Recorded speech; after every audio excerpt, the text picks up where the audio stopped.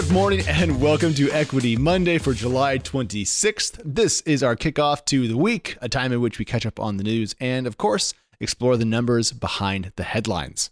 Let's start with the lay of the land. Asian stocks were generally down today, partially in light of the latest salvo in China's crackdown on its technology sector. More on that shortly. And European stocks fell while American stocks are set to open a little bit lower today. But it's not all bad news. Bitcoin is up around 12.5% in the last 24 hours thanks to an Amazon job posting that indicates the company may intend to form some sort of blockchain policy over time. Now, it's not clear what this job posting really means and how soon Amazon may roll out what Bitcoin fans want, which is the acceptance of Bitcoin as a payment method on Amazon's e-commerce store. But that uncertainty didn't stop crypto investors from bumping the value of a number of coins north, including Ether. Shares of Coinbase are up just a hair over 6% in pre-market trading as I write to you in kind of a related trade. Now, let's talk about that weekend. Turning to the weekend, we have a lot to get through, so let's start with changes in the Chinese market and then talk about why one mobile gaming company just backed out of its plans to go public. First, China put rumored plans to force online tutoring companies to go nonprofit into effect this weekend, and now those same companies are also not allowed to go public.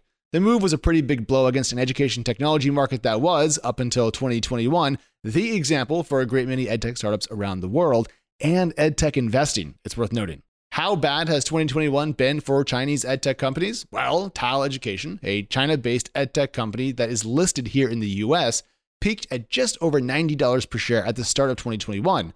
Today, it's worth $4.66 in pre-market trading, after it fell 70% on Friday and another 22% before the open today. Yow, that's bad. The Chinese government also cracked down on Tencent Music as last week closed, demanding that the company's popular music service dissolve exclusive commercial agreements with rights holders. Although the BBC does report that agreements with indie artists will be allowed to remain in place. So, two things real quick. The Chinese rule changes to the edtech sector are seemingly rooted in a pushback against the power and influence of technology companies more broadly. And the Chinese rule changes to its music market appear to be more traditional antitrust work, so while both matter, keep in mind that they're not precisely the same thing. And since we last spoke, the Jam City SPAC deal to take the mobile gaming company public has been pulled. From the official note, here's what the two companies had to say. In light of current market conditions, DPCM Capital and Jam City believe that terminating the business combination agreement is the best path forward for the parties and their respective stockholders. DPCM Capital intends to continue to pursue a business combination and is proceeding to evaluate alternative business combinations.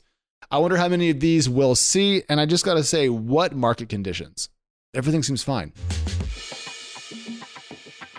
Alrighty, turning to this morning, how about some good news? Well, good news if you are an investor or founder not based in China, I suppose.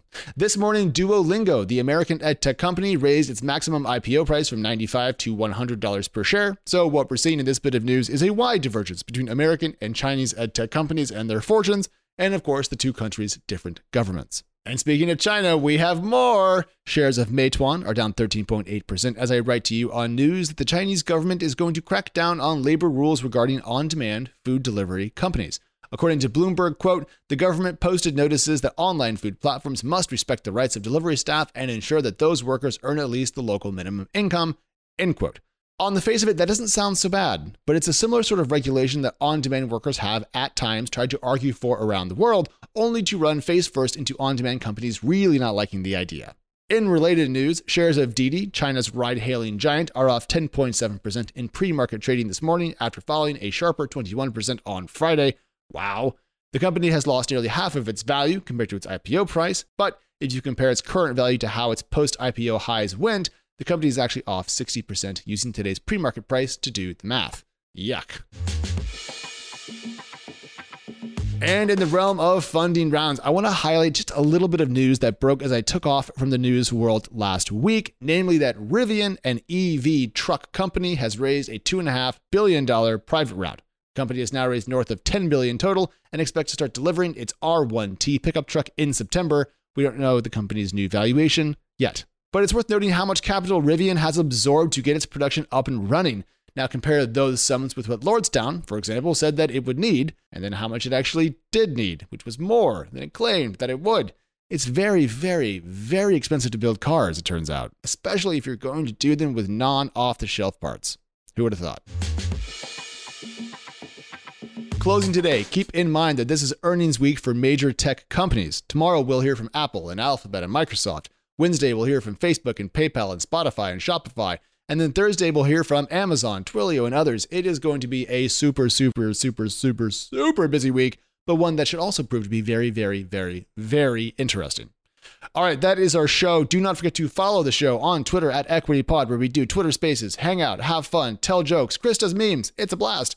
Or you can follow me. I tweet under the handle at Alex, and it's like the Equity account, but with none of the fun stuff. There you go. All right, we'll talk to you Wednesday morning. Stay cool.